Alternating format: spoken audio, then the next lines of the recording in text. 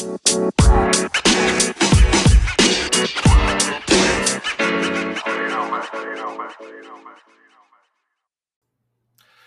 everybody, and welcome back to People of Azeroth. This is a little bit different this season. This is the People of Azeroth hardcore chapters. It'll be a similar format that we're going to be interviewing people from the player base, but it's going to be specifically those who have participated in the WoW Classic Hardcore Challenge. We'll also discuss the future of the challenge, potentially going through different expansions, some of the other things that happen. It's quite multifaceted. There are, leveling cups and tournaments and things like that take place too. So we're going to discuss all of that. So it's essentially going to be a kind of a hardcore podcast.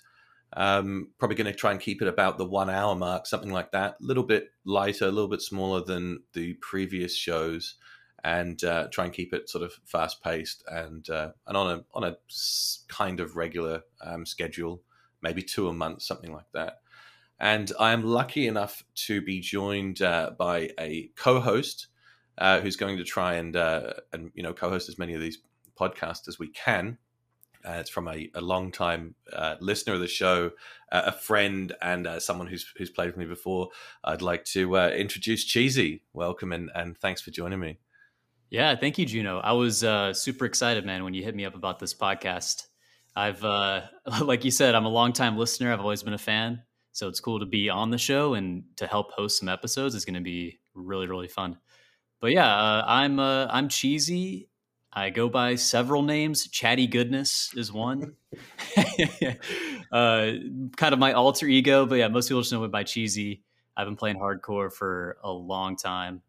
I think back in maybe March of 2020 is kind of when I first started playing hardcore. Yeah. Might have been February. I participated in the first Hardcore Cup. So I've been around for like a long time, played a lot of hardcore.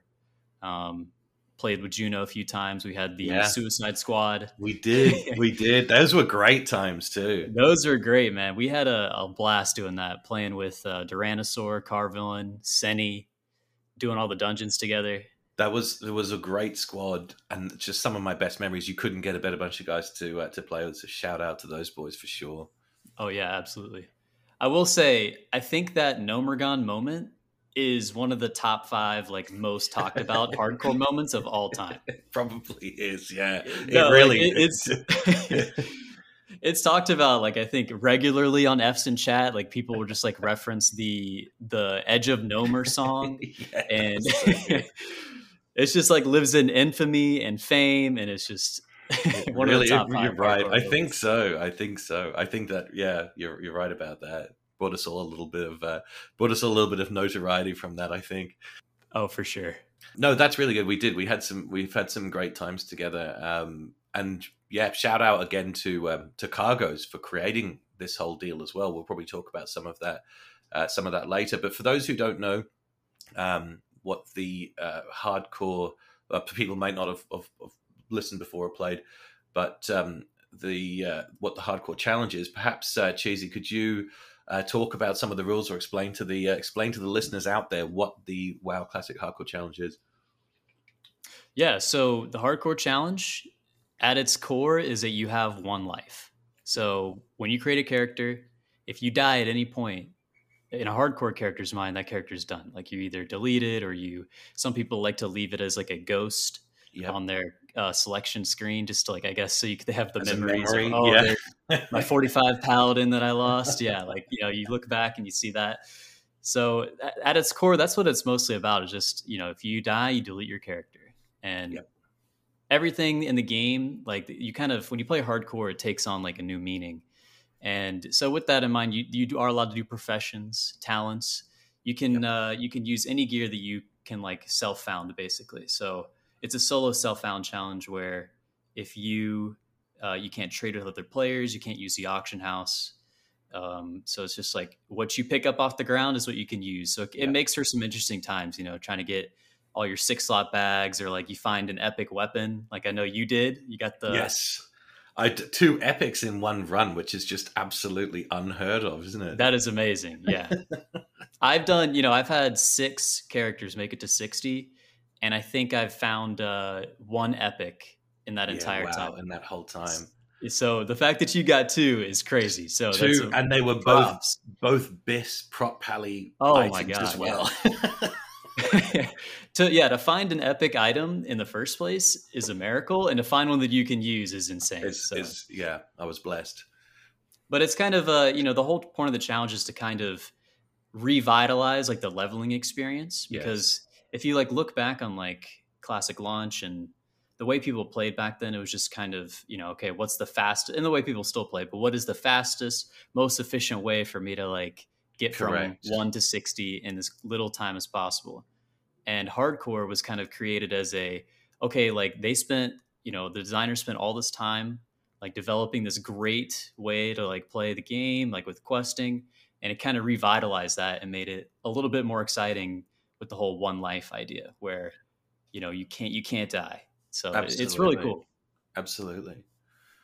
And most of the other rules, I mean, they're just kind of there to like limit some of Yep, these like dungeon farming methods, like where you would like metas where you would level quickly in correct. dungeons, where you're allowed to go into a dungeon one time. So that they just kind of, it's described as like the dungeon ID, where you once that ID is reset, you're not allowed to go back in the dungeon. So no repeating dungeons. It does make the dungeon runs way more exciting and way more like if you get a solid drop, like that feels so much better knowing that you can only do it one time. Yeah, absolutely, and it does. It stops those groups that would just go in and just farm one dungeon till it wasn't viable onto the next one and do it that way. So it's just again, it's just that anti-meta approach, isn't it? Yeah, like the solo self-found is just so central to it, and you doing like multiple dungeons definitely kind of takes away from that a little bit. Yeah, absolutely. But at its Uh, core, I feel like that's the biggest things, and no BGs. yeah, You which can't makes use sense, obviously. tonks if you're a shaman. Yeah, You can't soulstone if you're a warlock. No bubble hearthing. Things that like are, you know, yeah. obviously like no way of failing of escaping death aren't Exactly, allowed. exactly. You can use bubble as a paladin, but you just can't bubble and hearth out of a situation, which would just be considered. It's not that it's an exploit, but it's just it goes against the spirit of the challenge, which is what a lot of this stuff is. These are not punitive measures. It's not to punish people, but it's for people to just respect what we're trying to do here. So I think most of those, I think the rule set, which again we should thank Cargos for, who who came up with this rule set and decided to play this way. Also, we do need to note that the WoW Classic, the Iron Man community has been going from a long time. I think right back from Oh yeah, RuneScape and other games. So Iron Man was the whole is a different it's a different rule set to what we play with. It's in my opinion, it's a little more punishing, and it does make it a lot slower. They'll in their rules there'll be no green weapons and no green items and things like that. right. In Cargo's mind, the idea was to not, gimp your character at all, not try to reduce the fun. It's be as powerful as you can be, but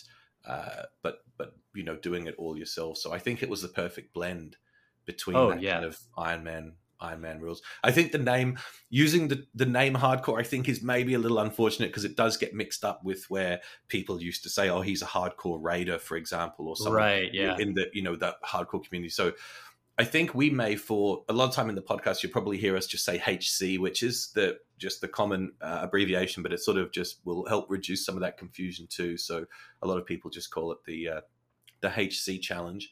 But that was one of those things. Cargos had to change the name out of respect for the Iron Man community. Whereas I think when he had first started, it was he had it was Iron Zug or something was his first hardcore character. But right. they reached Yeah. out to him and asked him not to use Iron Man or anything like that. So and he respected that. So we've got the HC community now. But yeah, Yeah, I one thing about like the rules, like a lot of these rules are made in like response to things that have like happened, right? yeah So back actually when it was Iron Lad, which is yeah I Iron think Man was the very first hardcore yeah character, like it was Iron Man is what he was calling it before, like you said, they reached out and asked him to change the name. yeah So he was like actually doing things like using the auction house, like he was purchasing items off of yes the auction house. So I don't think he was doing any open world grouping, but like back then, the challenge was different. And then like as like we kind of played the challenge, like you Yes. realized, oh, it makes sense for it to be more solo self found. So let's take out the auction house, mailbox, trading, stuff like that. So the rules have evolved over time. So if you like look at these rules and you're like, why is this here? There's probably a bunch of reasons and a lot of thought and effort went into creating these rules. So Yeah, just in case you ever see yeah, something like that. absolutely right. That's the point of it. Now, the other thing that I think is could be appealing to people who may look at all this and think, oh, I'm not a sweaty neckbeard player. I don't want to do this kind of thing. If you're in a if you're an RP player, if you like kind of RPing or you like that style of gameplay, this rule set fits perfectly with RP gameplay. Oh, The for sure. the idea that you only have one life, you do get a really strong connection to your character, and it just everything makes much more sense. Even with dungeons, for example, if you went into the Dead Mine and you killed Van Cleef, that would only happen once. You wouldn't go back in. You don't kill him 10 times over and over. So from that point, it makes a lot of sense, doesn't it? Right. Yeah. And I think once you play hardcore, there's some things that just like feel like it was made for hardcore. Yeah, Like when they were absolutely. like developing the game, it feels like they were developing it sometimes with hardcore like gameplay in mind. Yeah, well, I So think it's they very had. cool. I think we're a lot closer. What we're doing is a lot closer to how they intended the game to be played, wasn't it? Oh, for Um, sure. Yeah. and it was just, they have all of these vendors and stuff around. So they'll have vendors that sell items, weapons and items and stuff that most players you would always just, blitz past and you're never going to buy a white sword, or you would never buy items from a vendor. You would just go and buy it from the auction house cheaper, or you would just farm a dungeon and get it. But it's made a lot of those vendors that sell limited good vendors like Antonio Pirelli's probably never had so much business in his life since the hardcore challenge has started.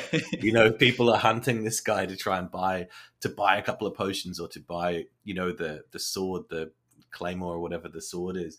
Yeah, Um, and scrolls as well. Like there's so many vendors in the game that you just like, yeah, you just run by, wouldn't think a second thing about. That sell like in a hardcore player's mind, like BIS items. Like so there's good.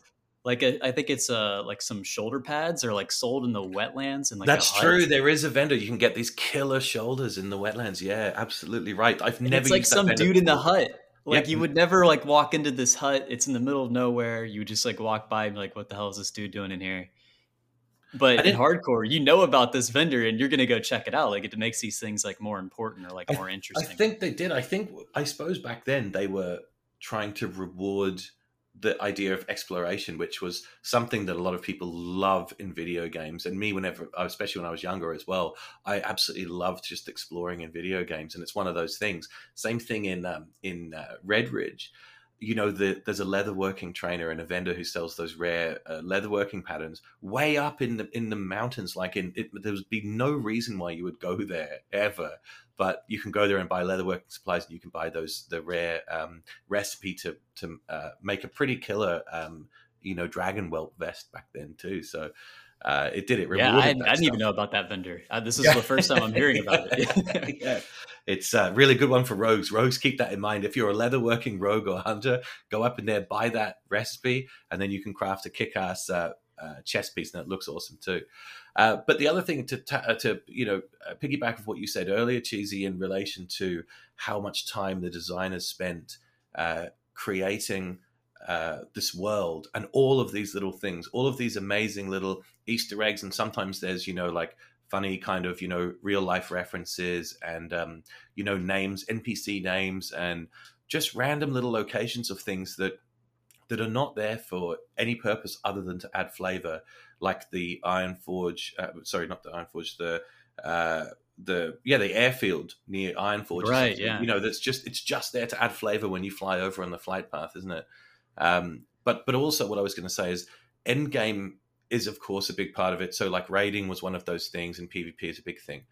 But when people rush through, and if someone speed levels through in 2 weeks and gets to end game and they just sit and then raid log on Molten Core or whatever people were doing initially, or getting your achievements and everything, you're missing out on so much of what the game is by sitting in a dungeon and doing that dungeon cleaves. Whereas Right. with my I recently got to 60. Thank God. I finally did it, everybody. Yeah, People who don't know that, congratulations. yeah, thank you. For people who don't know, who have listened to the podcast and listened to my and seen the streams and how much I tried and failed at this, I finally got to 60. And my played time, I think, was 257 hours of gameplay. So there's so much of the game and all of the things I saw in every zone and every quest. There's so much content there, and it really does a disservice to the game and to the developers for people to fly through it and skip so much. Right. Yeah, and I think what's cool about hardcore is just like also the runs are very different. Like, how many paladins did you make? I would say it would be probably 20 over 20. And I imagine none of those runs like felt the same. None like, of them were the same. Yeah, and it's crazy because you're thinking, oh, you're doing the same like content over and over again. Like you're, in Elwyn again, like for the 20th time. It's like, but each time you're in, in Elwyn, it's a different experience, which is like really cool for hardcore, where you get that green sword off of like a mob. Absolutely, it changes everything. And it's normally like you just like go sell it on the auction house or whatever, not thinking second thought about it. But yeah, hardcore just makes these things so impactful and so fun. It does, and you're right. You are at the mercy of some of that RNG. Because for me, on my most recent paladin, for example, I switched from protection to retribution, so I was leveling ret, which I found better with the two-hander, especially through 30 to about 45. But whenever that epic, the first thing I got was an epic shield that dropped. And that just made me go back to protection then, because I thought it changed the entire way that you played the whole plan went out the window. And the same thing happens on a small scale even early on. If you get a green shield early on, you might switch from a two-hander to one-hander and go, okay, maybe I'll play with this, play in this way. So and the same thing, I tried all different things with the professions too. So you'd mix up, you might still be a paladin, but I tried being leatherworking, tried engineering, alchemy. You try all of those and see which one is going to be the most beneficial for the challenge that you're doing. Yeah, that's a great point. Yeah, with professions, I mean, you're talking about picking up random drops. Like I picked up a recipe for swiftness potion. Yes. And I wasn't going to go alchemy, but you get that. And it's like, okay, well, I'm going alchemy then, because like, it's too good to pass up having an endless supply of swiftness pots. Yeah, absolutely. Absolutely right. Now we've both played, I guess, for a similar time. I would say, have been more successful in the challenge than I have, and and have got, I don't know how many. What's your let's say what's your track record in the classic hardcore challenge? So I have 5 60s on Era, and then I have 1 on SOM. Yeah, wow. So 6 level 60s. What would you? Well, why don't we talk briefly about class selection then, for both, let's say for someone who wants to pick this up and give it a try, or for someone who's doing the challenge but having a hard time. What would you say about class selection? I would say from my experience, what I've seen is like 3 different schools of thought on like the way you pick your class. Number 1 is I want to play the hardcore challenge at its hardest. So like everyone is always like, hey, what's the hardest class to play? Yep. And it's typically, most people are going to say warrior, which is, I would agree with that.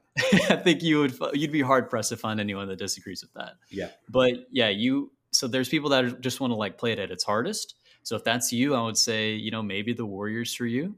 Yeah. And then the other way people think about it is, let me play a class I've never played before to like really dive into it. So some people do that. And then another common school of thought is just play your class that you main the most, like the class you have the most experience on. Yeah, that's true as well. That's what I think seems to be one of the overriding things. The easiest answer to give someone is play what you're most familiar with and most comfortable on. Right, and I think that definitely helps with the hardcore challenge in an immeasurable way. Like knowing your class, knowing like the kind of the nitty gritty of your spells and abilities can make like an incredible difference in like if you're going to survive. And the same thing I would say with faction as well, would be the same thing to go with whatever. It's important to know to at least have some sort of understanding of the quests, just so you don't get caught on some quests that can evolve into like a really spicy situation that you may not otherwise know. Oh, for So, sure. yeah, so it can be helpful. It's not a requirement. If you haven't played WoW Classic and you want to jump into this, you don't need to be an expert, but it just can be helpful if you are not an expert, or if you have any concerns if you aren't doing a quest, you can easily just check it on Wowhead or Classic WoW .live and check out the quests before you get into something that you're not prepared for. Yeah, it can be tough because there is a quest in the game that kills you. Like you drink an elixir and it kills Yeah, your character. So there's things like that. If you didn't know that, yeah, there's been at least 2 that I know of that have died that's from so drinking the sad. elixir. And it's in Ungoro, so you're 50 something. Yeah, That's you're so 52, sad. 53, Yeah. and you don't know the quest. You drink the elixir, your character dies.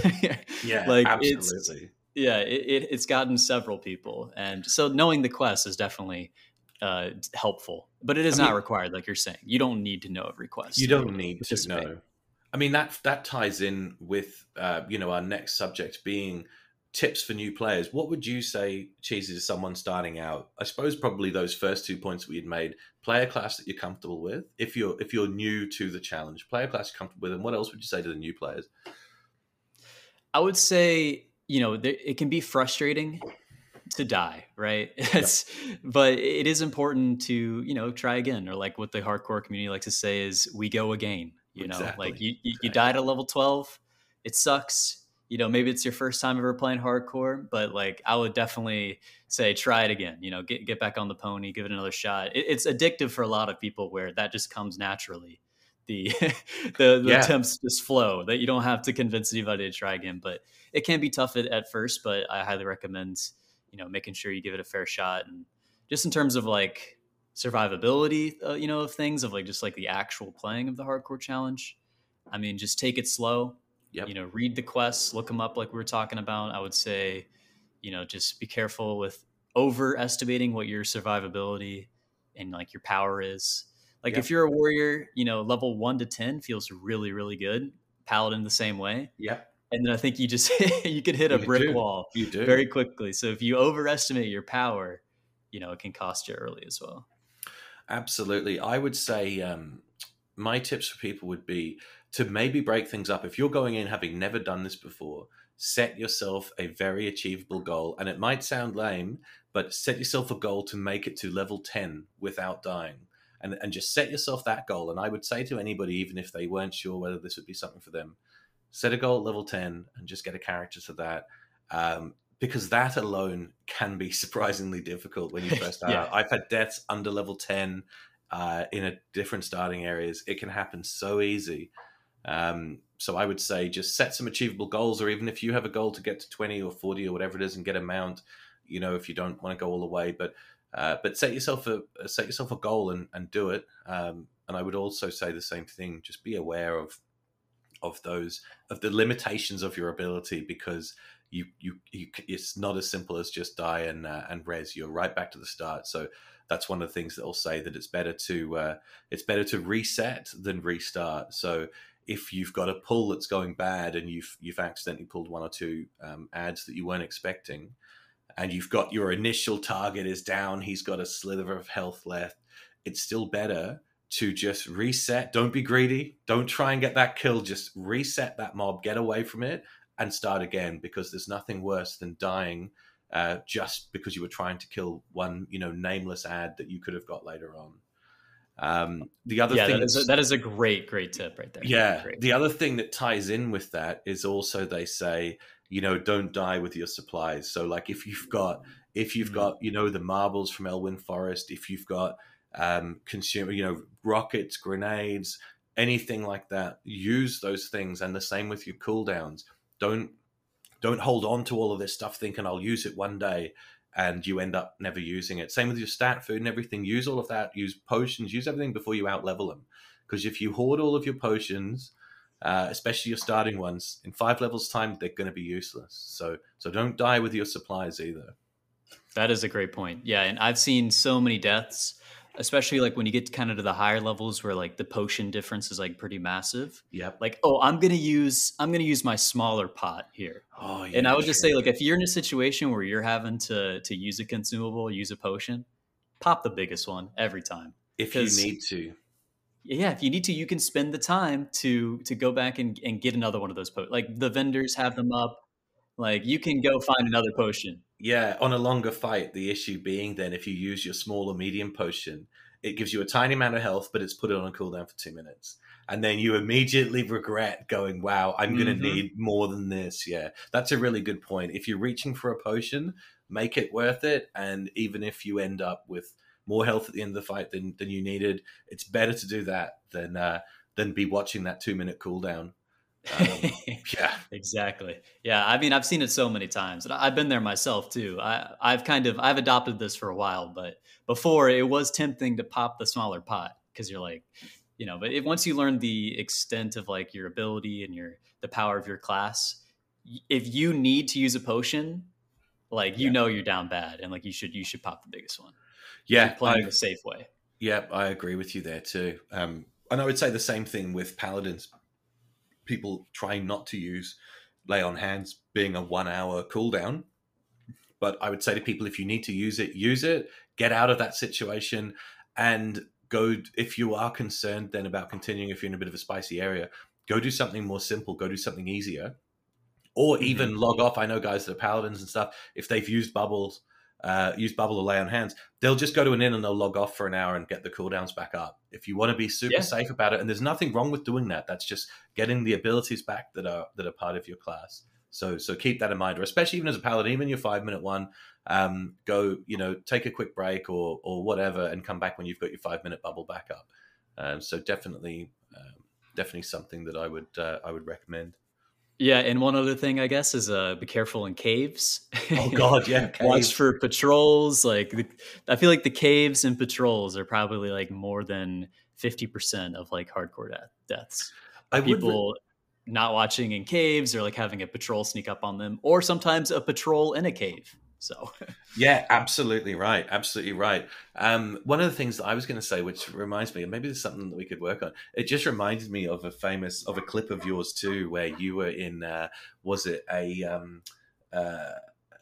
you were in a cave on a mage, and you started getting repops, and you're like out of mana, low on health, oh and it my ended up god, being yeah. that was what cave was that? That was the cave in Hillsbrad with the Yetis in it. The Yeti cave. That's right, the Yeti cave. Yeah.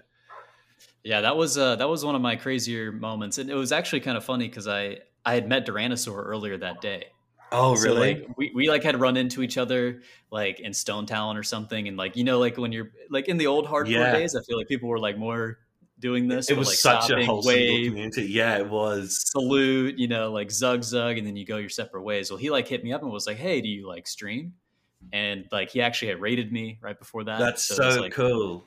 it was a cool moment, and it was probably one of the closest calls where I've like made it out in hardcore. And it requires, I mean, like especially in caves, situational awareness and just like knowing what's going on around you, repops and respawns in caves, patrols, all of that. It'll kind of come naturally, like as you play hardcore. You'll kind of develop those skills a little bit more.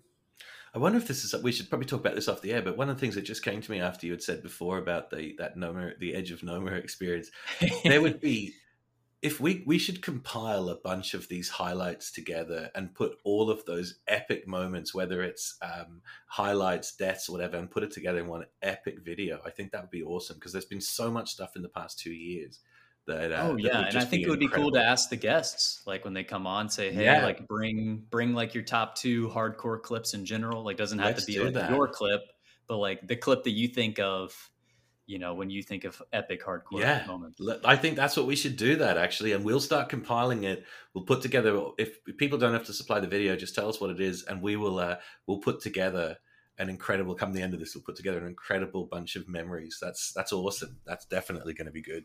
Oh yeah, that's a good idea.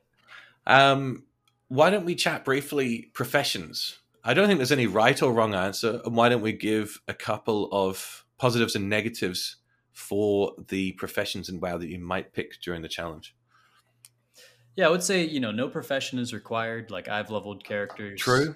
with no professions at all, like no first aid or cooking. All those things help definitely. Like they help tremendously with the challenge. Yep. But when you feel comfortable enough, you don't necessarily have to use them. But like I think with alchemy, it's an obvious choice for a lot of people because like in classic, if you're playing on classic era SOM, like those potions like they stack, so you can just like Yeah. have like they used to call it the nom nom skittles. Like you look at the top right of his screen, and it's just like a long line of different colored potions, Potions and and he elixirs and everything else. Yeah. elixirs, scrolls, like he would rock everything. So alchemy is definitely a great choice just for the flat stats. I know engineering is highly considered. It's considered one of the greatest professions for hardcore, just because you Yep. have bombs, you have target dummies, which can, Target dummies can they. be a lifesaver for sure.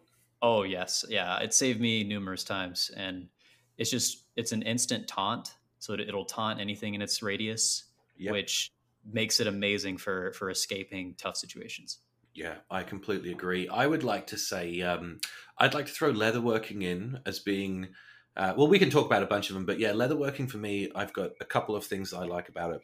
One, I like the fact that skinning leatherworking, you don't have to really go out of your way to do it. There's so many beasts in WoW. You're going to kill a lot of beasts along the way. You can skin them. You can start skinning very early on as well.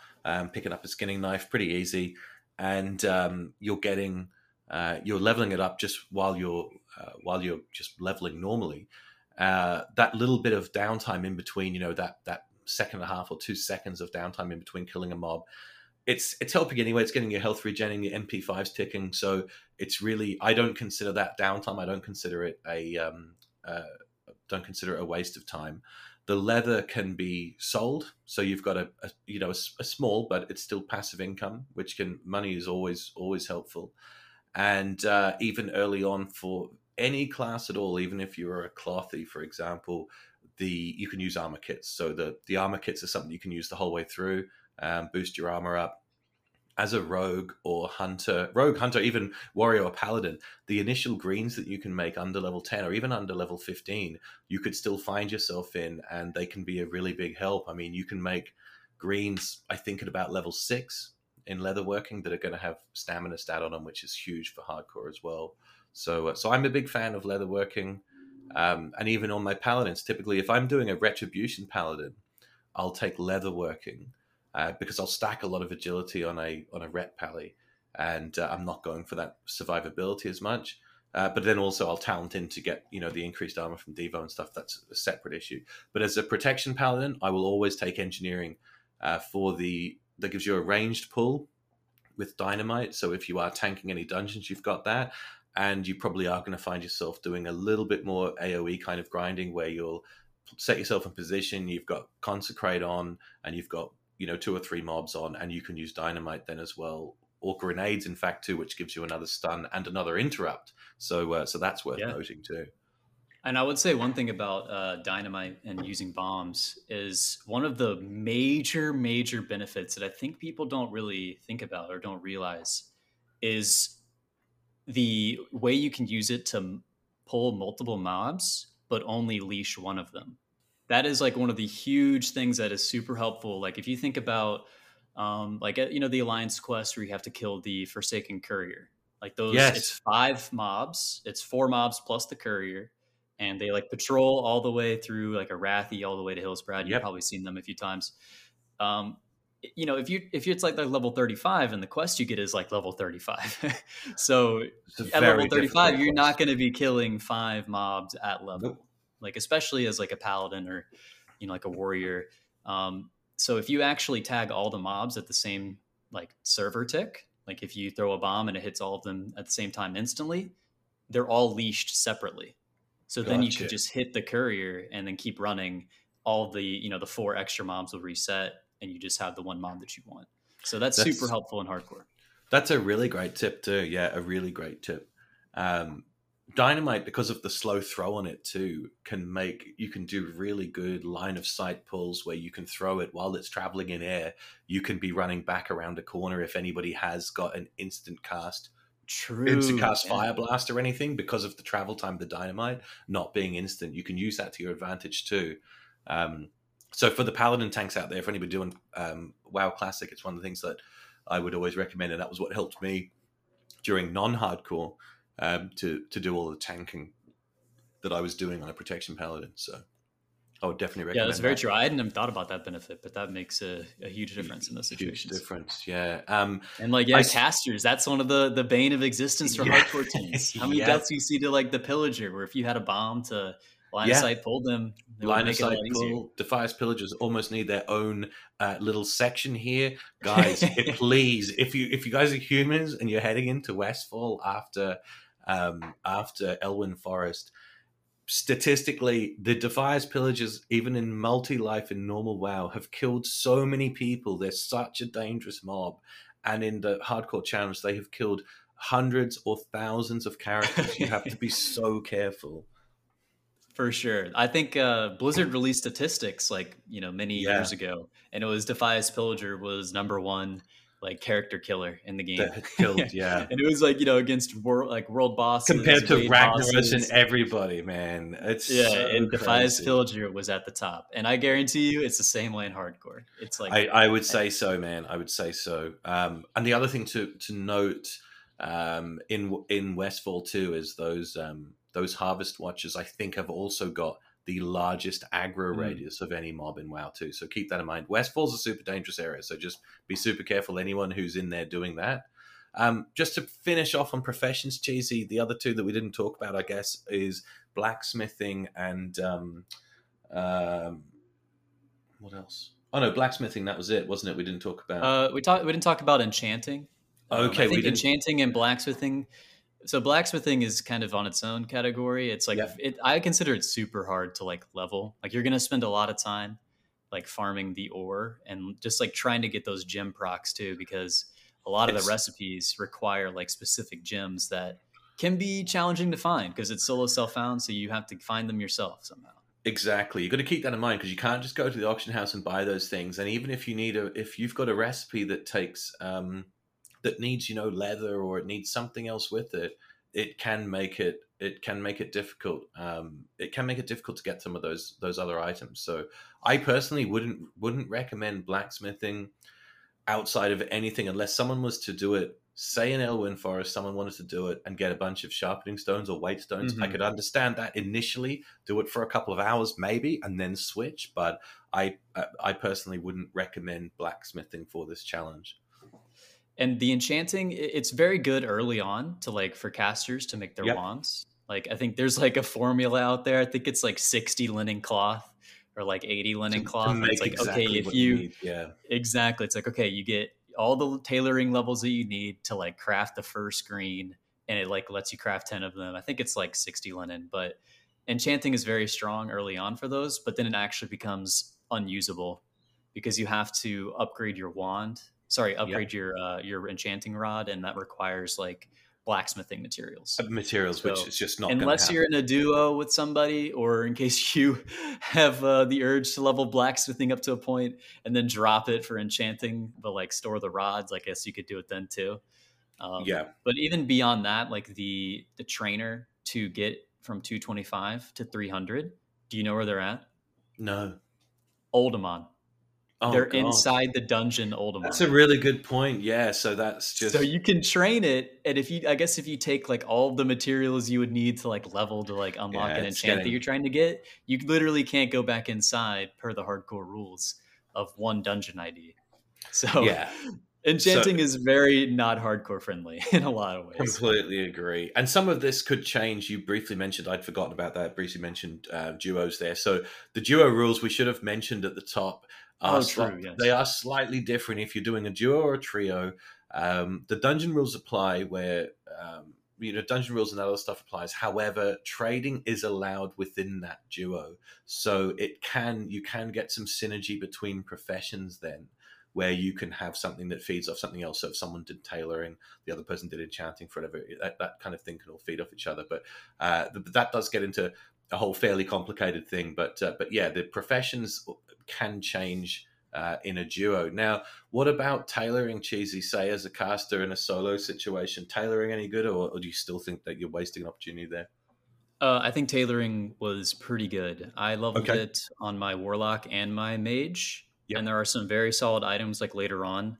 Like there's I think it's called the Dreamweave Circlet is one of the later items. I think you have to have like 260 tailoring or something Wow. to Yeah. craft it, which but it's I think the equip level is like 50 or like 49. So if you like grind it out and get enough mage weave and rune cloth to actually level up and to craft that item, it's actually really, really solid. Yeah. So stuff like that, there are some big items in tailoring that don't require items from other professions that are very useful. So Yeah. I think it's Good. a good choice. If you like the idea of crafting your gear, I think tailoring is a great option for casters. I think, and that just ties in, just to go back to leatherworking as well. It's one of those where you'll probably end up crafting your first headpiece. If you've got leatherworking, you'll probably be able to craft one before you actually drop, because head slots never drop in WoW Yep. Classic. For anyone who's not used to this, they never drop. Don't be surprised if you'll go the majority of your run and not get a head slot if you're not, because you're not farming dungeons as much. And when you get to the point that you can craft, I think it's the Nightscape headband. Mm-hmm. It's like 20 agi, 15 stam or something. It's just a killer green piece that's not even that difficult to make. So definitely for the rogues and hunters out there, I would really keep that in mind if you don't, or especially if you are in a duo, then as well, definitely do that. Yeah, for sure. Yeah, definitely. And okay, so why don't we say bosses? We touched on this briefly before, quests to watch out for, but just in general for people, let's talk. Let's say elite quests, bosses that we might encounter, including world bosses, traveling things, dangers in the world for people, and quests that they should watch out for. Have you got anything you want to open with, Cheesy? I mean, I guess like some of the obvious ones are, like the elite patrols and various zones are probably Yeah. like one of the main thing to keep an eye out for. Like if you think about the Barrens and the Southern Barrens, there's a patrol of like 4 or 5 elites that are Yes. like mounted and they just walk around the Southern Barrens. It kills so many players Yeah. because Wow. they do sneak up on you. So if you like know like okay, hey, I'm in the patrol route of these guys, like I should be careful. So like knowing like when you go into a zone, if you've like never quested there before, like pay attention to your surroundings. Maybe like ask in the guild chat, hey guys, do I need to look out for anything here? Correct. And the people in the guild chat would love to help you. So I would say looking out for those guys is probably one of the main things. I know Lochmodon has something similar. It does. That is a There's dangerous mob. That one in Lochmo on that other side. That really is. Yeah. And then people call it Scary Terry. The guy from Blasted Lands, the Yes. dragon. Yes. You Be got to be very careful careful. of Taramis. He's flying around and he has a large patrol route. Some people like to kite him, so you're gonna have to look out for that Well, too. yeah, that's something we should touch on afterwards. Here is the griefing. We'll touch on that afterwards. But yeah, that's definitely one as well. So those, but I suppose if if you're an add-on, heavy, or just someone comfortable with add-ons, you could get unit scan, couldn't you, and add these Mm-hmm. mobs into unit scan. Full disclosure, I didn't actually use it during my runs, but I think it is a good thing. I know Tyrannosaur and a lot of those people use it. They find it very helpful. You just input into each zone. I guess you input the name of those mobs, which can be Yeah, helpful finding rares too. yeah, that's one thing that's really cool about hardcore, or the rares as well. Things that you normally run by, but yeah, unit scan can check up on all that for you. I've never used it personally. Yep. I kind of I don't recommend people using it. I feel like it takes away from like the need of like situational awareness and Awareness, knowing yeah. what's going Okay, on no, that's a around. good point. That's a good But point. I don't bash people for using it. I totally get it. It's super helpful for finding rare mobs, which they guaranteed to drop a green or like a blue item. So those can be super helpful when you're running. Unit scan definitely helps finding them. Yeah, absolutely. So no, I would definitely say that. So in terms of bosses, even if you don't use the add-on, possibly even check on any of the various websites and see what you've got in that area for rares or for elites and things like that.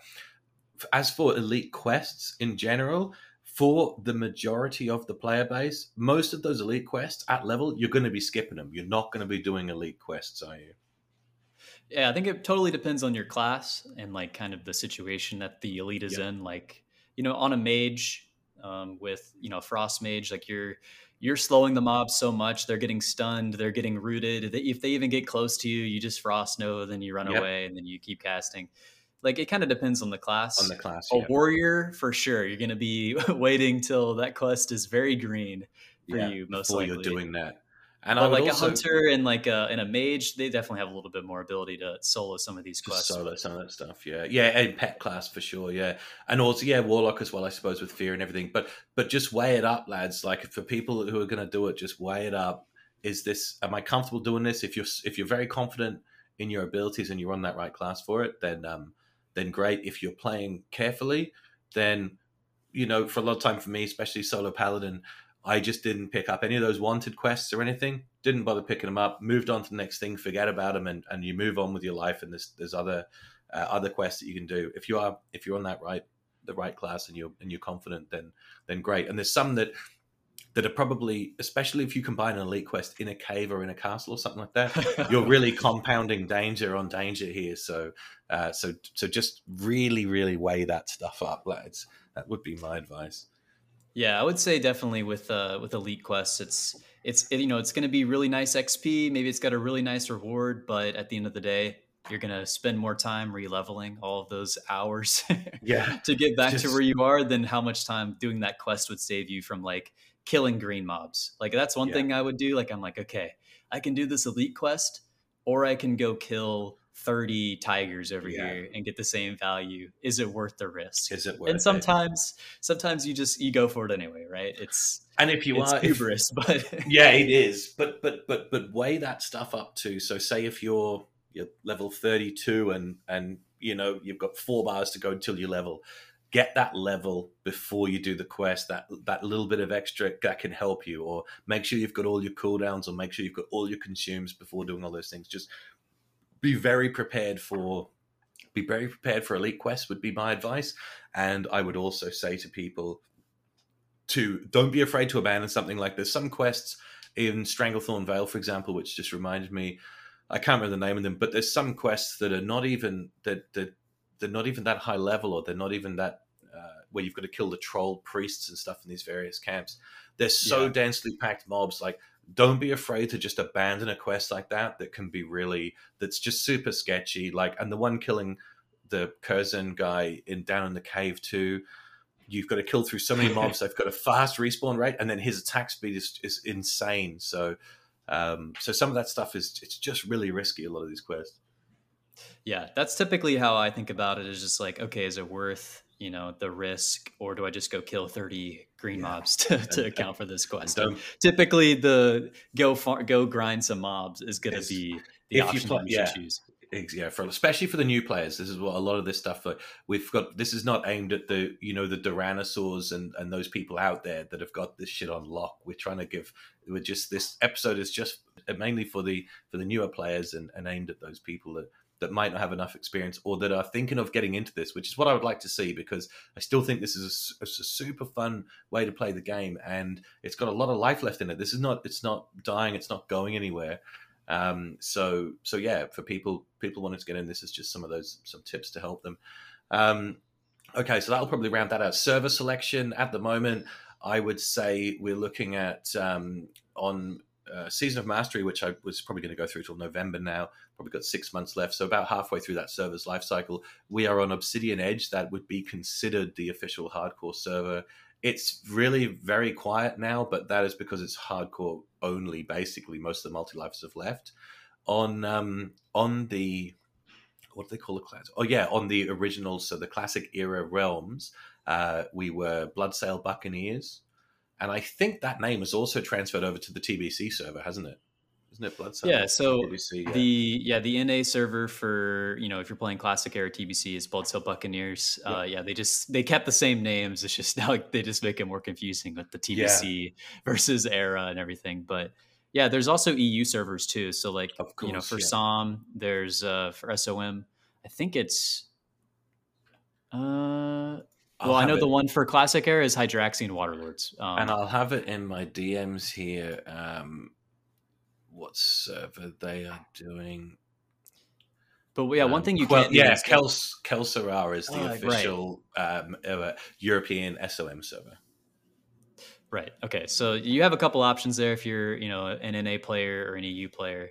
I think most of there was like an Oceania server, but I think you could probably speak on it. I think most people playing in that region just hopped in the NA server.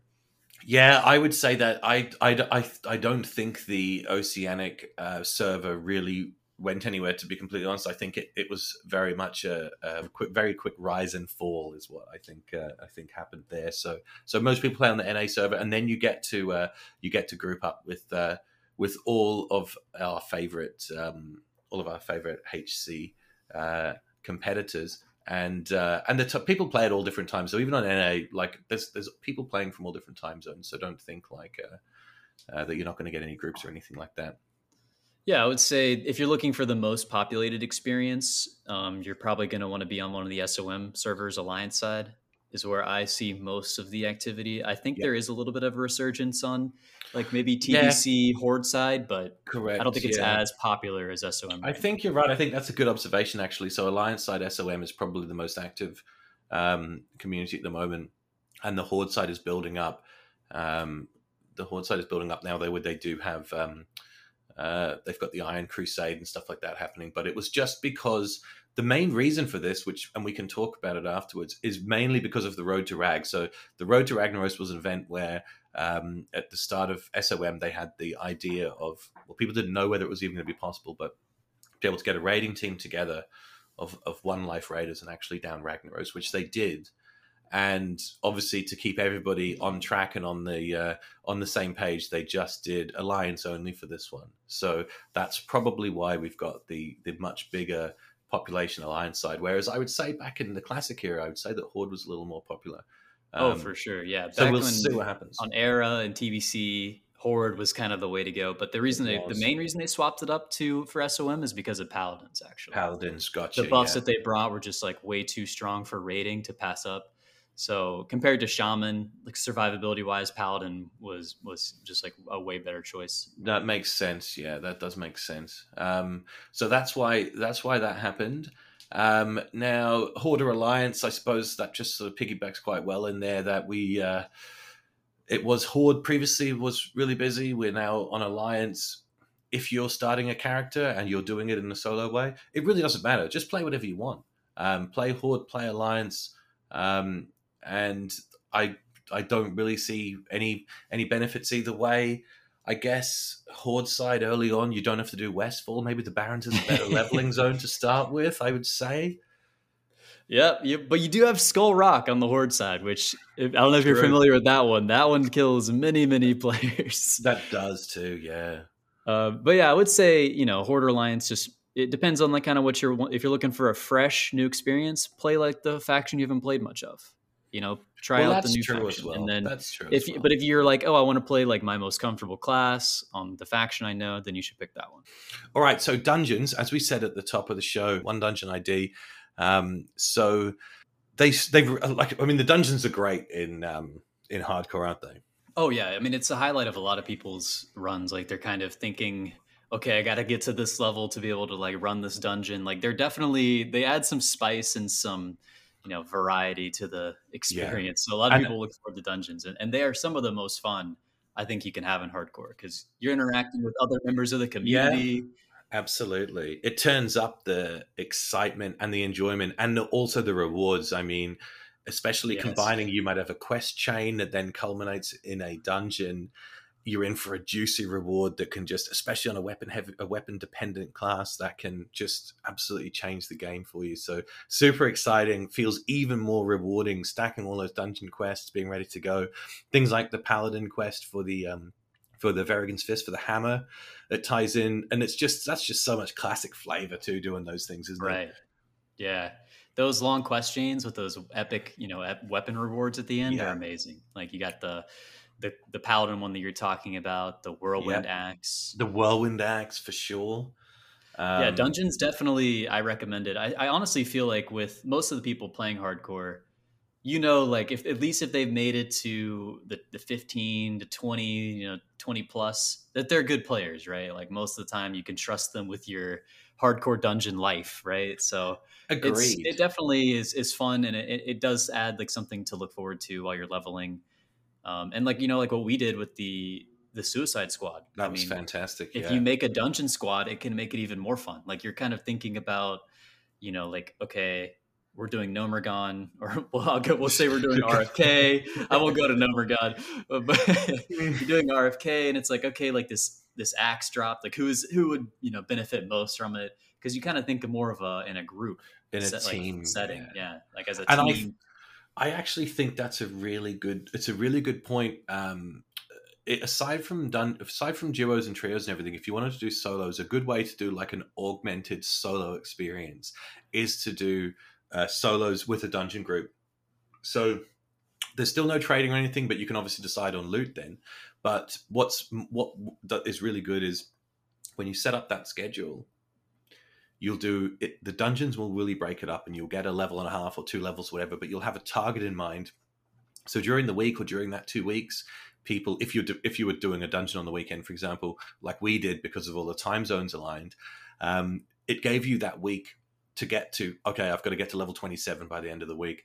And it gives you a really clear target. It breaks up that experience, and then you'll be rested going into the dungeon, a ton of quests to hand in, get some new weapons. Then you might come out, you'll have blue weapons. It makes your solo leveling more enjoyable. So I would highly, highly recommend dungeon groups to people if you're able to get together a consistent squad to do it.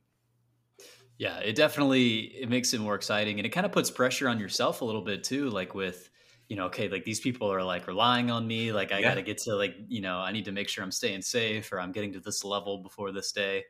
And it can definitely I think it also kind of happens naturally too, like even if you don't go into the character like with a like specific dungeon group in mind, you'll kind of level at the same pace with some of the people in the Yeah. guild, and you'll see them around. You're like, hey, like you want to run SM or whatever, like you'll kind of form those groups naturally almost, or you'll see the same faces while you're popping Yeah. in dungeons. Might not be the same group, but it is cool and fun to keep track of other people's runs in the guild. And dungeons are a great way to like kind of keep in touch with people and see how they're doing, see how their runs panning out. Definitely. And if you're a lesser experienced player, by grouping with those who have got more experience, you can really see how to do those dungeons properly. Say you've got an experienced tank and you are just a DPS, you'll get to see how they do it, and you can learn from that. And even vice versa, if you were tanking, but you were an inexperienced tank, but you had a really good squad behind you, then they're going to help guide you through that, and it works. It works for everybody, in that situation. So I would definitely recommend doing dungeons. Okay, as for gear, that probably sort of ties in with a lot of things that we've said. Gear is, depending on the class, more or less important, isn't it? Oh yeah. Yeah. Oh yeah, for sure. So you've done a warrior, Cheesy, didn't you? How far did you get on a warrior? I got to 60. Okay, nice. So you've done, so you know the warrior challenge, 260. Right, yeah, and it definitely, like the weapon upgrades, like finding a weapon that you can get easily, like it can definitely make a huge difference, and just gear in general as well. But like on a mage, people do it naked. Like, I mean, you Yep. people level warriors naked, but Yeah, those guys mages are are like crazy. way easier to level, like without like really worrying about They're gear. not gear dependent as much, are they? So, and that again, then that probably ties in with what we were saying before about if you get if there's a dangerous quest with a juicy crest reward and stuff like that. As a mage, you may not even get that much of a big benefit from it. Warlock as well. So keep all of that in mind. But yeah, your clothies just not that gear dependent, are they? Right. Yeah. Most of their like massive upgrades come from the trainer, right? Like you get that new rank of Frostbolt and that thing freaking pumps. Yes. But, like as a warrior, you're not going to feel any difference like after training abilities. It's all about those weapon upgrades. So it's more important for those guys, for the clothies, more important to make sure you can afford your training, your new skill right. Yeah. when available. Yeah. For sure. Yeah, absolutely. So yeah, with the gear, those the ways to get it keep an eye out for those vendors. Look for your rare goods vendors. Antonio Pirelli is a big one for anyone in the human starting area. Paladins, warriors. He's got some killer two-hand pieces. I think he's got some braces you can buy, about level 20 braces, which are well worth it. I think they're +5 stam or various stats like that. So keep an eye out for Antonio Pirelli. He does a big loop. You can Google him and find it out, and save up your gold again to be able to buy those things. There are specialty goods and rare goods vendors everywhere, so look into them, and purchase the gear from there if you need to. The professions, which is what we talked about before as well, professions really good way to get gear. I think my favorite probably in terms of getting gear would be the leatherworking. I think you get a lot of really, really useful pieces out of that. And then dungeon rewards. Again, think about the dungeons. They really are. They really are a good way to go for gear drops. And for sure. And dungeon quests, like especially like you think about the trip runners from Nomergon, they're like +18 agi. Oh wow! So Jeez. that's a level 30 quest. It's also got other stats on it. It's got like some strength and some what stamina. A killer piece, yeah. But it's 18 agility at level 32 or 33. You can safely complete Nomergon. Wow! Like, imagine you that. could get that piece, and it's a huge upgrade, and it'll last you probably to 60.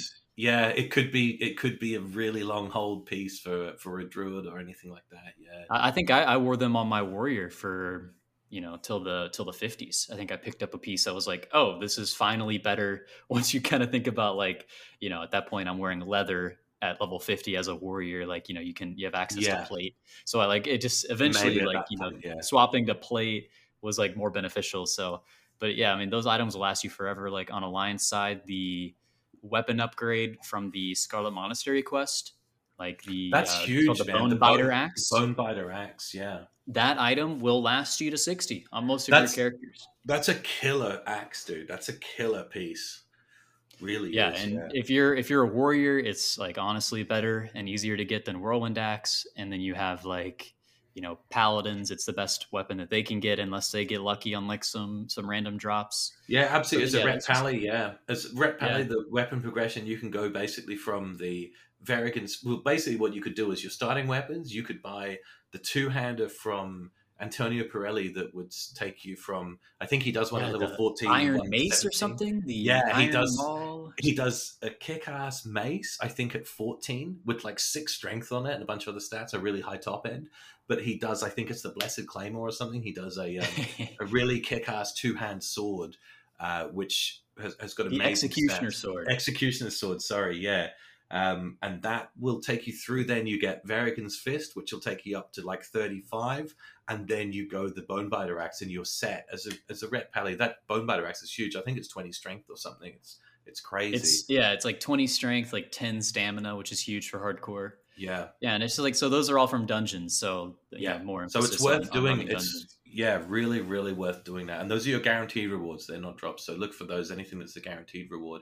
I just noticed when I mentioned Druid there before, we haven't mentioned Druids at all on this, JC. Oh, you're right. Yeah, we haven't given the Druids any love at all.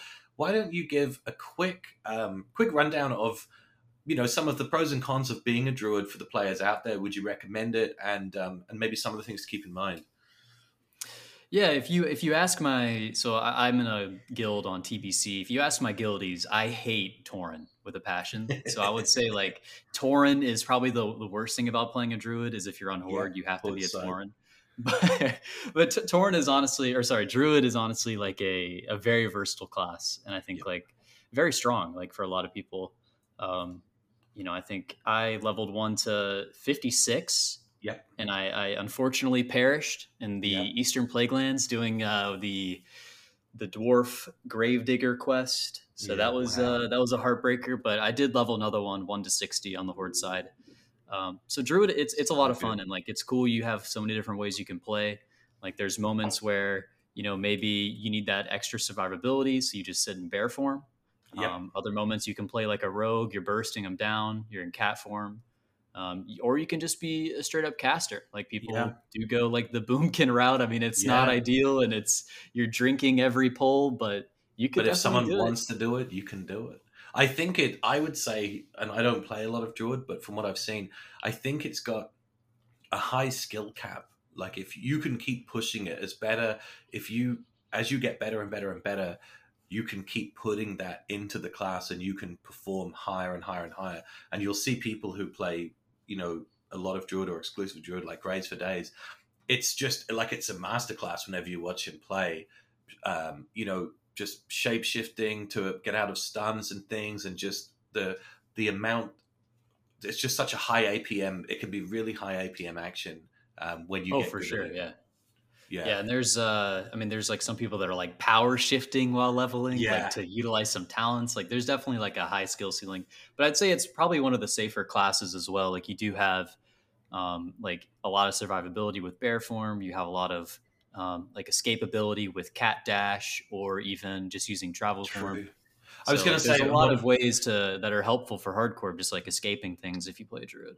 and you get travel form. You're getting that speed boost earlier on than people too. Now it's not obviously the same as full mount speed, but it is that improvement, and you're getting that 10 levels earlier than. Yeah, I think you get it at level 30, and it is honestly like in a lot of cases it's even better than using a mount because like if you think about it, you're spending all that time like mounting up to like run to Yeah, like your next target or you're whatever. not But if having you're to like do that.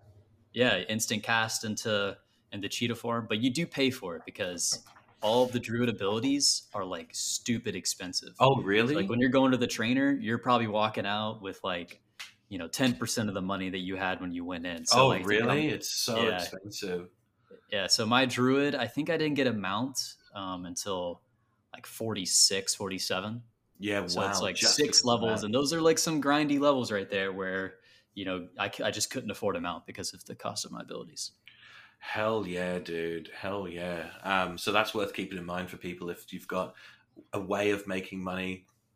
A way of making money will definitely benefit. And this is one of the things that we had talked about, where mixing a certain classes and certain professions can definitely help as well to keep that income up.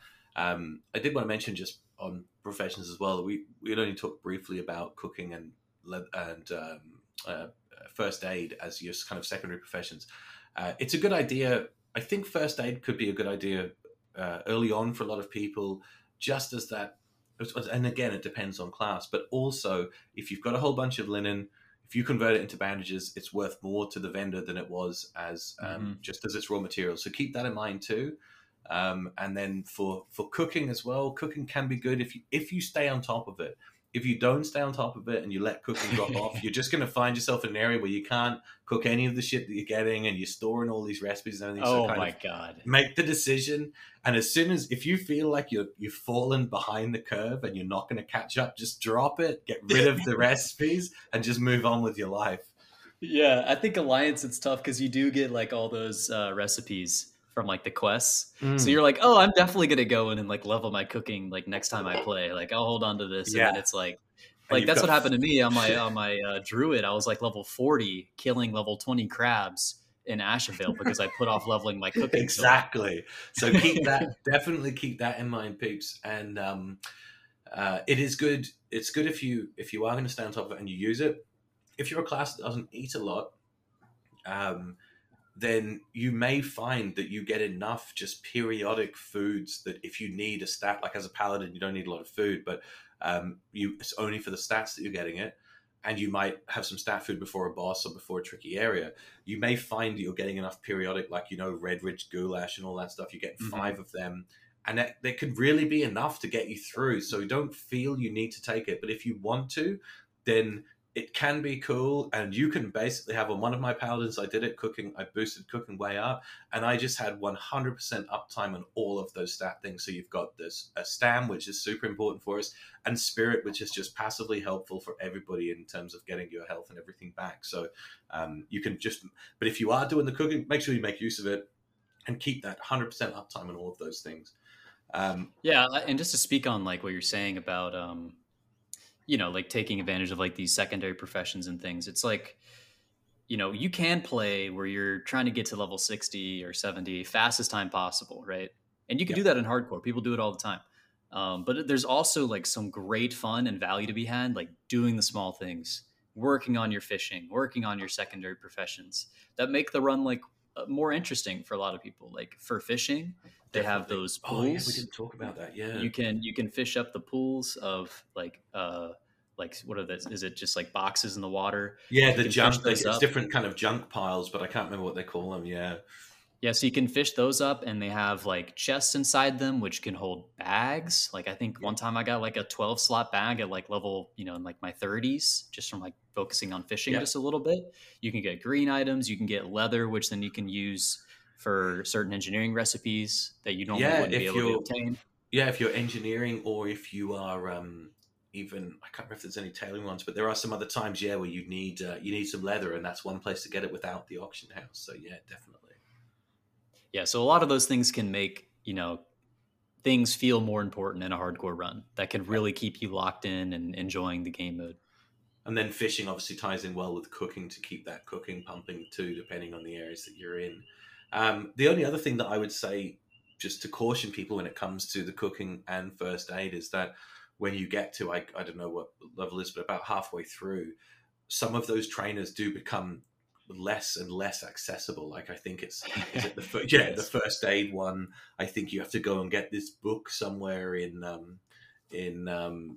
like an elite area in Hillsbrad or something. So, Yeah, there's like for the or Horde, it's Arathi, I think. Dustwallow Marsh, which is like a level 35 is probably like the earliest you'd Yeah, ever go there. So it's like 35 to 40 kind of zone. And you're in there like at level maybe 25 if you're trying yeah. to get like that first aid book when you actually need it. So keep that in mind, folks. That can also, you can end up putting, by trying to be safer, you can end up putting yourself in more danger. So, so keep that in mind. Um, why don't we talk quickly on some memorable moments, Cheesy, which we did discuss before, being the Suicide Squad in Noma was definitely one of the most memorable moments for me. In fact, just doing those dungeons with you lads was a great time. They were all really good times. That was awesome. And for me, a lot of time being Horde side, that was a lot of new experiences for me. But the Noma run, definitely one of the most memorable moments I think in hardcore period. It is, yeah, it'll live in infamy forever. Absolutely. Yeah, I would say there's like some great. I think early on, like I like when things are just kind of getting worked out, like the rules and like the systems, like you would never really see like many high level deaths. Yeah. So like on my phone, I have a screenshot because I was like so taken aback by it of Iron Lad laying in the road in Duskwood, Oh dead. wow. And I remember I was so like, oh my god, this guy's gonna delete a level 25 character. Yeah, and it Like, seemed no insane. way. And it seems crazy, and you're like heartbroken because you're like, oh my god, I can't believe like they're deleting like a level Yeah, 25. And they, and exactly. it affects you like, early on, like to the point where I was like sending that screenshot to like, I think I sent it to my girlfriend. I Yeah, and sent it be to like, like my wow. friend that plays WoW. I'm like, dude, this guy's, I can't believe it.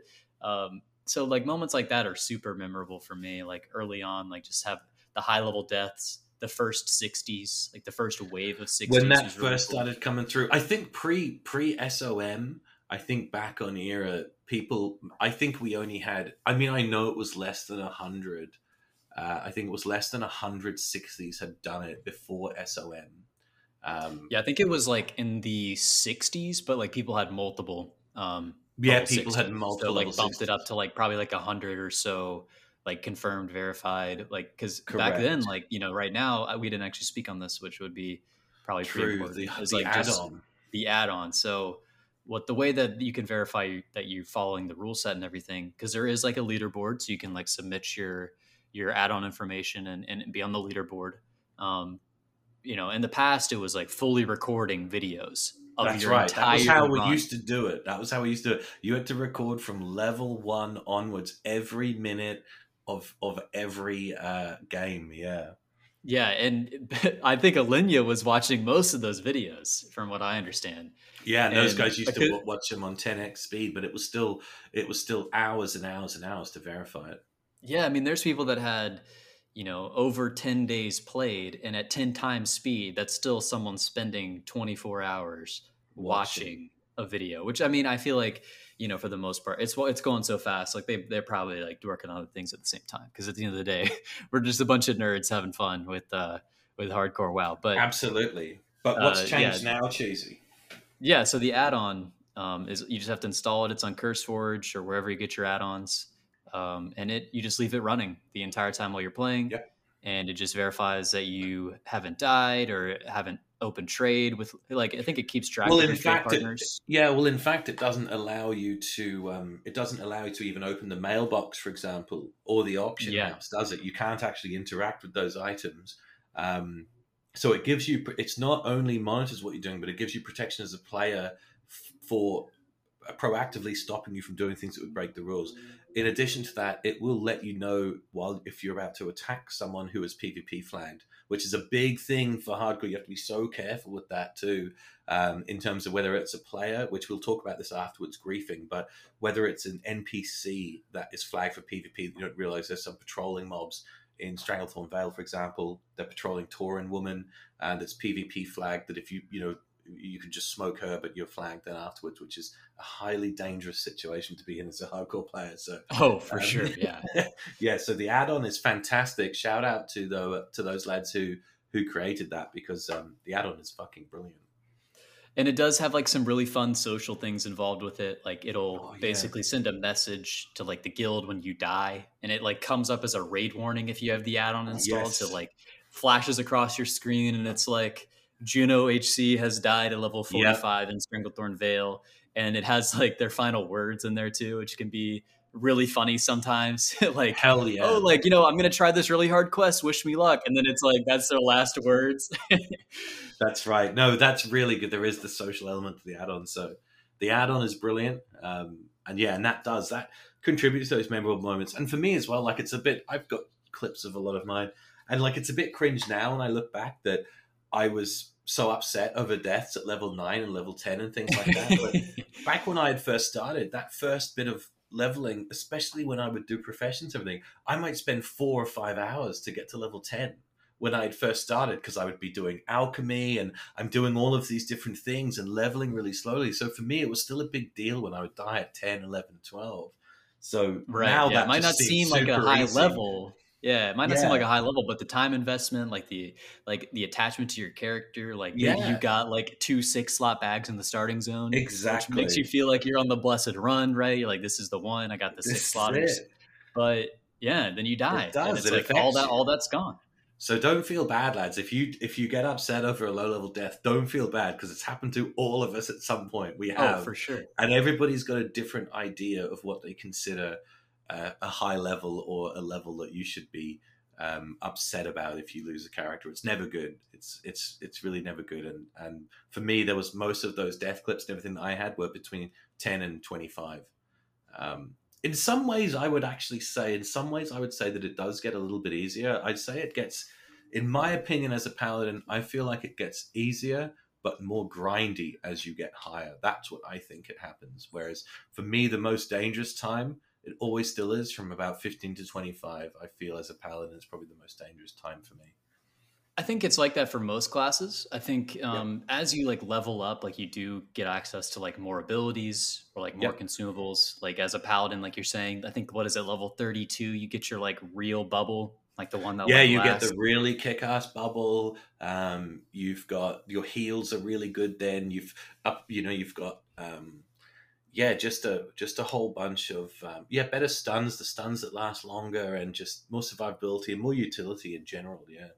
But then it does become a game of like, okay, focus, right? You can't like let down your guard for 1 second, like while leveling hardcore. And I think that's where like kind of the difficulty comes from for a lot of people, because they do look at it and they're like, oh, like this is easy. Like I'm just gonna go kill green mobs and like kill these green turtles that are like level 50 while I'm at level 59. And I'm just going to kill 3,000 turtles and hit level 60. It's like not that hard. Like, why do you guys keep like blowing this up? I've heard that commentary. Yeah. But it's, it is easy to play like that. But do you have the mental fortitude to go through a grind like that? And I think that's where hardcore gets its difficulty, is like the repetition, like the making sure you're playing at a safe level at all times for a lot of people, over 10 days of playtime. Absolutely right. And that's why, and there's things, even when you're saying that, when people are doing that, if you're only near water and people are fighting in water. The amount of people who have died from drowning deaths, me included, where you're tunnel visioning a mob and you just forget to breathe, and that's literally what happens. There's so many things you can auto run. I mean, there's only one spot in Ironforge you can do it, but you can auto run into the lava in Ironforge if you're not careful. I mean, Yeah. there's and the same thing anywhere. I mean, you can auto run off things. The elevators, the fucking elevators, man. Oh my god, yeah. The elevator, like the At the Undercity bottom of elevator is up yeah. there. Is like one of the hottest death spots. in And the game. Southern Barrens, man, the Southern Barrens Yeah. too. How many people have died there? It's the same thing. So you cannot, even if you think this is easy and you're playing the most basic way, you have to be super careful at all times, head on a swivel. But in terms of memorable moments, just to wrap up this topic, one of the things that which ties in with it is that people do naturally, as gamers, we do naturally push it a bit. That you could, if you were a robot, you would just sit down and just kill fucking green mobs and get your experience and leave the thing. You could bot it like that. But for us as gamers, you want to push it more, and that's why people end up fighting tougher mobs and doing tough quests. I mean, I still remember, as one of my memorable moments, I still remember when Graze, one of the earlier high level deaths, Graze for Days, died, I think at 40, I can't remember, somewhere in the 40s, fighting King Bangladesh in Stranglethorn Vale. And that's a fucking tough boss, dude. He's a tough mob. Spawns tigers or panthers or whatever with him. That's a tough boss. And Graze for Days died doing that, but that's what the challenge is all about. It's pushing the envelope too, isn't it? Yeah, I think it's cool because there's different ways to play it, right? At the end of the day, you can push the envelope the whole time if that's what you want to do, or you can focus on the little things of like professions and taking it slow. Yep. Like, Correct. It's cool. It's just so versatile, and each run that you have can be totally different just based on your playstyle alone. Absolutely right.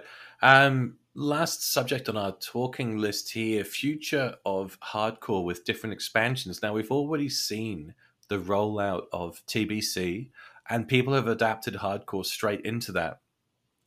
So that's, I think TBC and Classic obviously share a lot. They really do share a lot. The 1 to 60 is fairly similar between the two of them.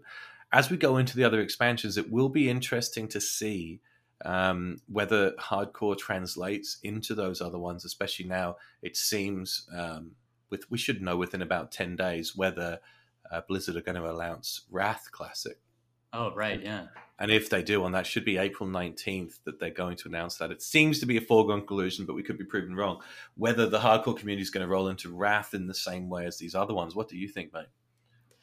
Yeah, I believe that people will move on to the new expansion and play hardcore with it. Yep. Now, I think what this has shown me, like recently, like it's been about a year, maybe a little bit less since TBC launched.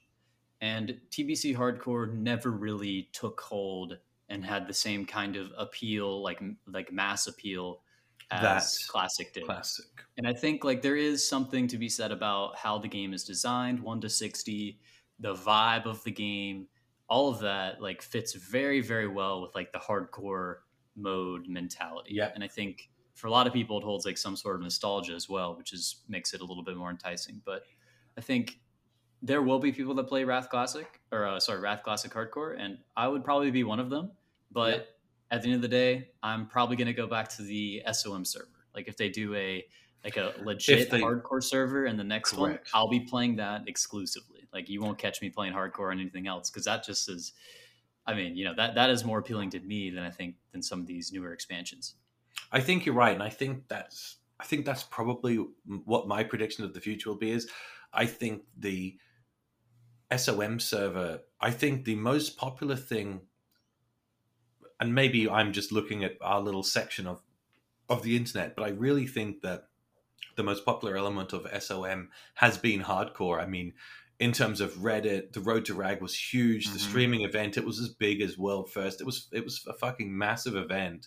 And I mean, the amount of people that were playing during the Road to Rag event, I think it was 6 full guilds, 6 full guilds of people, and then people. It was with Overflow. People were trying to get in. They were banging on the door trying to get in and do it. It was a huge thing, and I think without Classic Hardcore, I don't even know if there would have been a Season of Mastery, and if there was, I really don't think it would have been as popular. I think it would have been very much like the Oceanic servers we talked about, a massive rise and fall. People would come in early, you get that. Anytime there's a fresh, people do get excited, and it's one of the best times to play an MMO is on a fresh launch. It feels like super populated, really vibrant, really enjoyable. But I think that's probably what have happened. The hardcore community always, the triumph of the hardcore community is longevity. We always keep doing it, we keep playing, and that's why we're still doing it 2 years later, and why there's still people. You can go into Classic Hero Realms now, and there's still people doing it. And I think I agree with you that if Wrath came out at the same time that there was, or even around that same time, there was a legitimate hardcore server where they essentially just implement the add-on, into the server, or get rid of the spirit res and stuff like that, I think it would be incredible. And I would play that a lot. I think with Wrath, I'm kind of interested to play Wrath because it was back whenever I played, when I first came to WoW, I played the back end of Burning Crusade and into Wrath, those couple of months overlap. So I would be excited to go back in to do it. I think you're starting to get more disconnected. Wrath was the start of whenever it was starting to disconnect itself from Classic, and I just don't know how well Hardcore is going to translate over into that. And then with the level cap and with a lot of things changing, I just don't know. I mean, one of the things that hasn't still even been agreed on is how to even handle the Death Knight situation too. That still hasn't even been nailed down. Like, how do you deal with that? So I'm not sure. I'm kind of excited about Wrath. I'm not super excited about Wrath Hardcore, to be honest. I think I play a lot of TBC. Like I'm in a guild that raids regularly, so I've been playing TBC since launch, like consistently.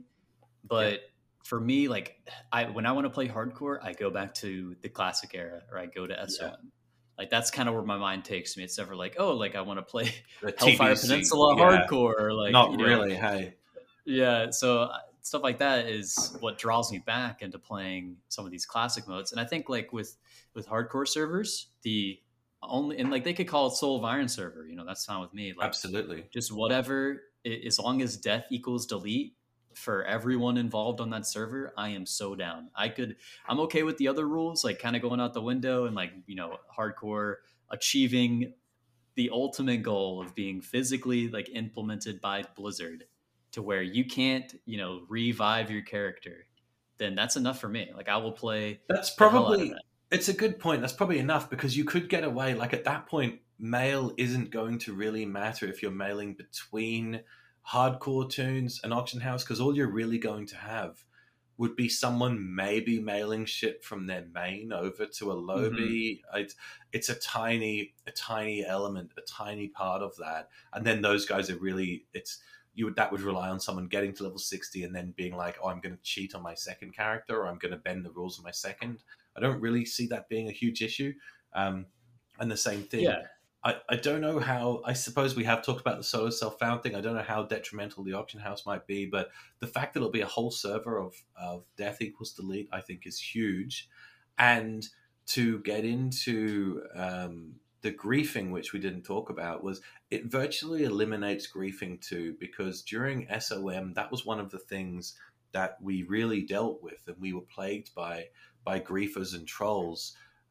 People stream sniping and stuff like that, and they were kiting mobs like Teramus that we talked about, the dragon from the Blasted Lands. A hunter can kite him, a hunter with moderate skill can kite him to Darkshire, and then even into Elwyn Forest or wherever from there, and killing a ton of stuff, killing people anywhere in sight. And also then there was the Warlock griefing with the Infernals too. So I think that having the death equals delete would mean that the player base could actually police that a little bit, because it would rely on those guys having to level up without dying themselves, which kiting can be. It's not a guaranteed thing you're going to get it right. You make one mistake and you're dead and you've got to start again. So those guys would be under a lot of pressure to be able to grief us. Oh yeah, like it's kind of putting everybody in the same playing field, because that was like the main problem with it, right? Is that like with griefing, they're not playing by the same rules that like the people who are leveling in Westfall are when Teramus, Scary Terry flies over, right? Like the guy kiting that is not on the same like playing field. Like he's not following the same rules. So on a hardcore server where death equals delete, that could be police, like you're saying. So it would police itself and I kind of think so. eliminate a lot of the negative press. I feel like Road to Rag received was like people saying like death equals appeal, or like, just kind of not necessarily siding with the griefers, but like enjoying the content, I think they did. encouraging I think them. people liked the drama, and I think it gave the haters something else to latch onto. Where it was like a lot of people were supporting this guy. Like people would support the stream, and they were subbing to this dude who was doing that and promoting the things in Reddit. And there was this kind of real spiteful kind of vitriol as well, which I thought kind of sucked. But that's life. I mean, you're going to get those people in life where they want to watch the world burn, or they want to see people fail. Yeah. Yeah, and I And think it definitely negatively affected a lot of people who like maybe weren't involved because and like maybe not understanding kind of the systems in place. Like it brought a lot of negative press from people who just didn't understand. But like on a hardcore server where if you die, your character gets deleted, there's nothing else to really understand. Like and I the think it's pretty appeals are out the window.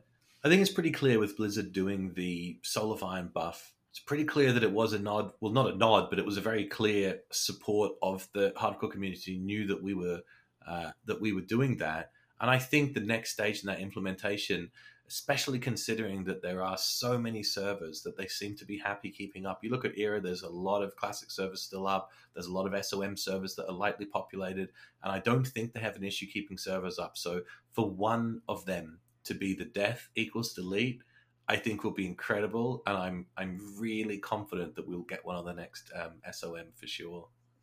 And I feel like you've seen like a major fall off with SOM, especially on the hardcore side. I mean, there's still like I think I've seen upwards of 50 people online at the same time on the Yeah, Alliance side, even recently. So I think it's still popular, it's still popping. But I think if you had like an official Blizzard hardcore server, like it would ebb and flow with the launch of things, right? Like the yeah. popularity or the fresh of it. Nothing is going to compare to the population on fresh, but I think you would have more of a consistent player base of I like think it would people. consolidate people in a way, wouldn't it? It would Yeah, consolidate and like people you'd into one. have people who are not necessarily affiliated with classic hardcore, like HC, like the community we're all a part of, trying their hand at things like like running molten core or something, right? Yeah, Like you would have, it would be more of like a wide net. There are no barriers to entry. Because I think I talked to Duran about this. Like he said, people who they'll not even want to go to the length of installing the add-on. That's what's keeping them from playing.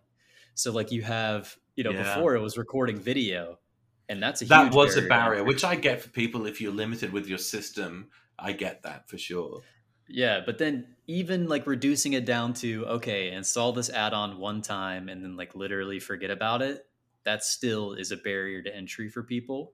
Where a classic hardcore server, no barrier. You just load in, you create your character, you're in. You're playing hardcore. So that would That's a really be good that point. would be a cool thing, and I think it would definitely bring in even more people interested in playing hardcore.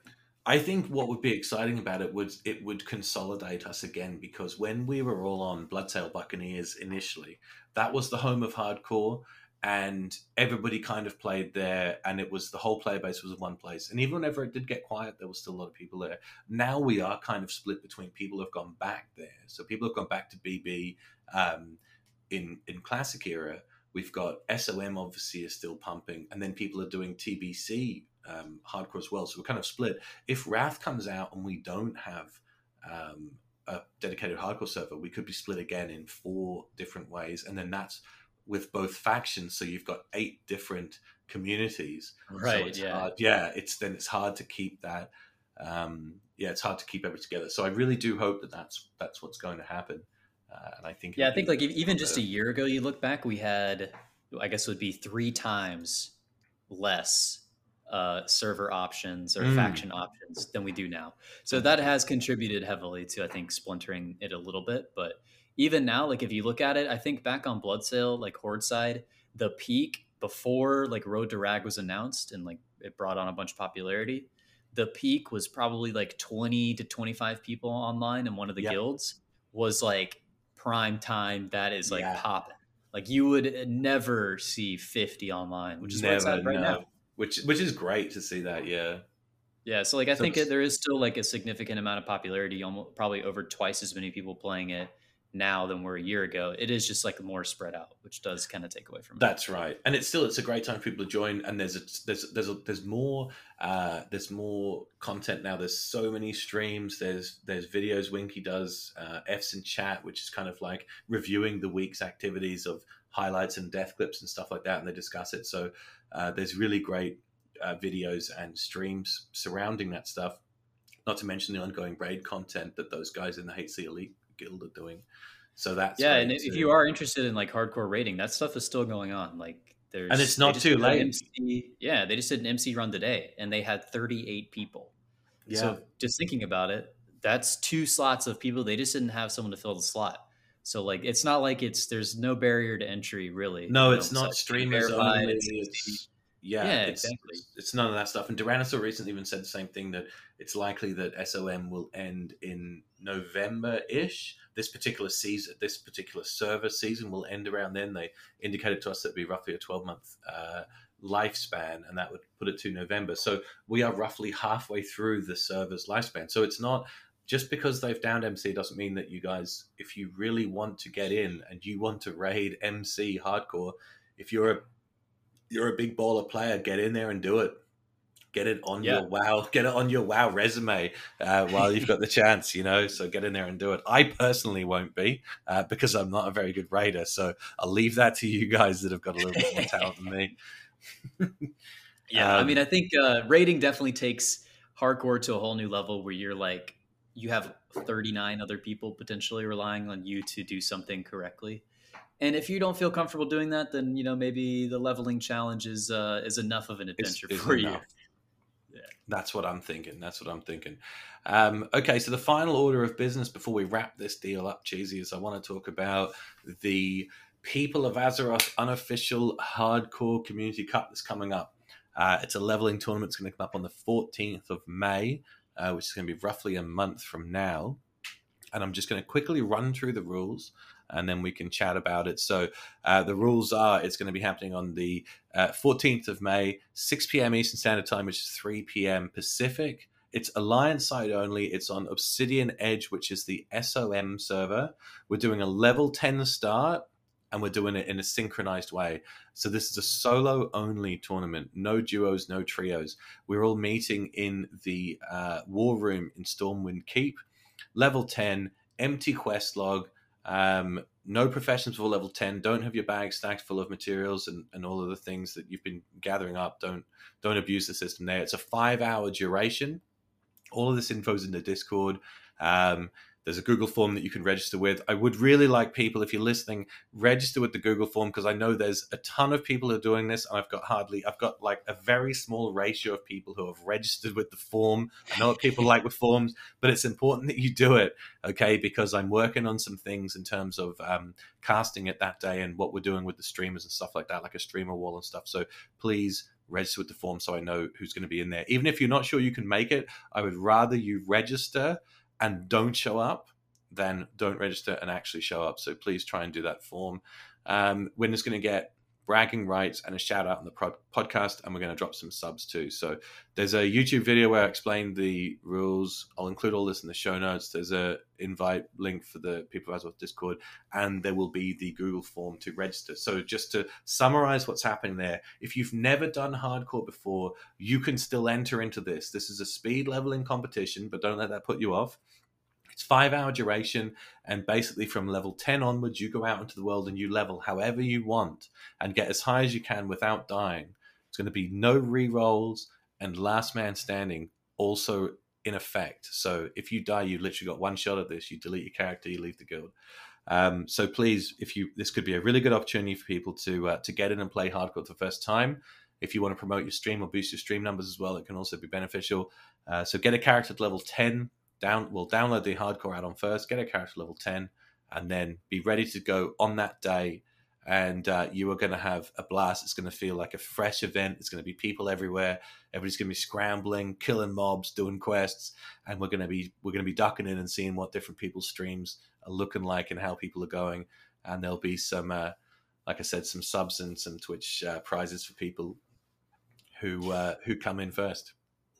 Yeah, it seems like it's going to be a great time. I've done a lot of the hardcore tournaments. If Yep. I'm able to make this one, I'll definitely be participating. The 5 hour limit is very nice because I think a lot of Yep. the old past ones have been a little bit longer, which is a little tougher to swing sometimes. Like an 8 hours is a It's full very day. difficult. It's very difficult. Yeah. Where 5 hours is definitely the better part of an evening, but it's definitely more manageable for a lot of folks. And I think That's it's what I cool. thought. It's a cool take on starting at level 10 rather than starting at level 1. So that'll make things even more interesting. And I would say, like you're saying, it is a speed leveling tourney, but you don't need to be a speed lover to participate. All No, you got to do absolutely not. is play safe, get some XP, level up a little bit, and who knows? Because people die all the time by pushing the limits, They and absolutely you'll do. never know when you'll swing up into the top three maybe because of a couple late deaths in the tournament. I would love to see. I would love to see some people who haven't done this before, haven't done the challenge before, get in and do it as their first time on this. And I think that would be brilliant. Get in, get your character to level 10, park it up, and then be ready to go on the day. And I think it's going to be really fun. It's going to be great stream content too for anybody who's starting out. So keep that in mind, and we'll keep talking about it. It's a month away, so we'll probably get another show in before then, and we'll talk about it before then. But yeah, it'll be a really great event, and mix things up a little bit. So super excited about that. And anybody, as usual, if you want to contact me, you can catch me in Discord or on the emails. So I think that probably sums it up, Cheesy. Unless you've got anything else you want to add to this, we can probably wrap this deal up. Yeah, no, I'm good to wrap up. That's awesome. Okay, cool. Well, why don't you go first, mate, and plug anything that you like, WoW content or otherwise. And if you've got anything that if people want to get in touch with you or check out your stuff, just go ahead and plug that stuff now. Yeah, sometimes I stream on Twitch. I've been a little bit inconsistent recently, but I stream on Twitch at twitch.tv/cheezygoodness, CheezeY goodness. So you can find me there sometimes. Shout out to my guild, the Booty Bay PD. Hell yeah. On Mancrick US. Shout out to those guys. That's pretty much where you can find me. You can hit me up on Discord. I'm in the hardcore Discord. Yep. I'm one of the mods, so I'm at the top there. If you look for Cheesy, you can shoot me a message anytime. Hell yeah, dude. And let's do a quick shout out to the HC mod and admin team as well. They do a great job there with the Discords and just managing the drastically changing situation that has always been. So definitely. Yeah, it is an unpaid position. So like these people are doing this out of the goodness of their heart, out of the love of the community. So keep that in mind if you do run into some problems. Yeah, keep that in mind if you're dealing with them. Yeah, for sure. So definitely shout out to those guys, and for Cargos as well. He's obviously dealt with just so much shit when it comes to all this stuff. So yeah, shout out to Cargos as well for giving us this challenge and staying with it for a couple of years. So as for me, I'd like to thank Cheesy first of all for coming along and co-hosting this. It's ran a little bit longer than I thought, but really appreciate you being here, mate. Yeah, of course, I'm happy to be here, man. It's been a long time coming. We've talked about it for a while, so it's cool to see it to come to fruition. And I'm excited to get some guests on here so we can talk to them about hardcore. Definitely. So my contact info, same thing. The stream schedule is erratic, but you'll find me on there, twitch.tv/Juno Eclipse with a Z. And People of Azeroth podcast at gmail.com. If you want to flick anything through for me or Cheesy to read, you can do that there.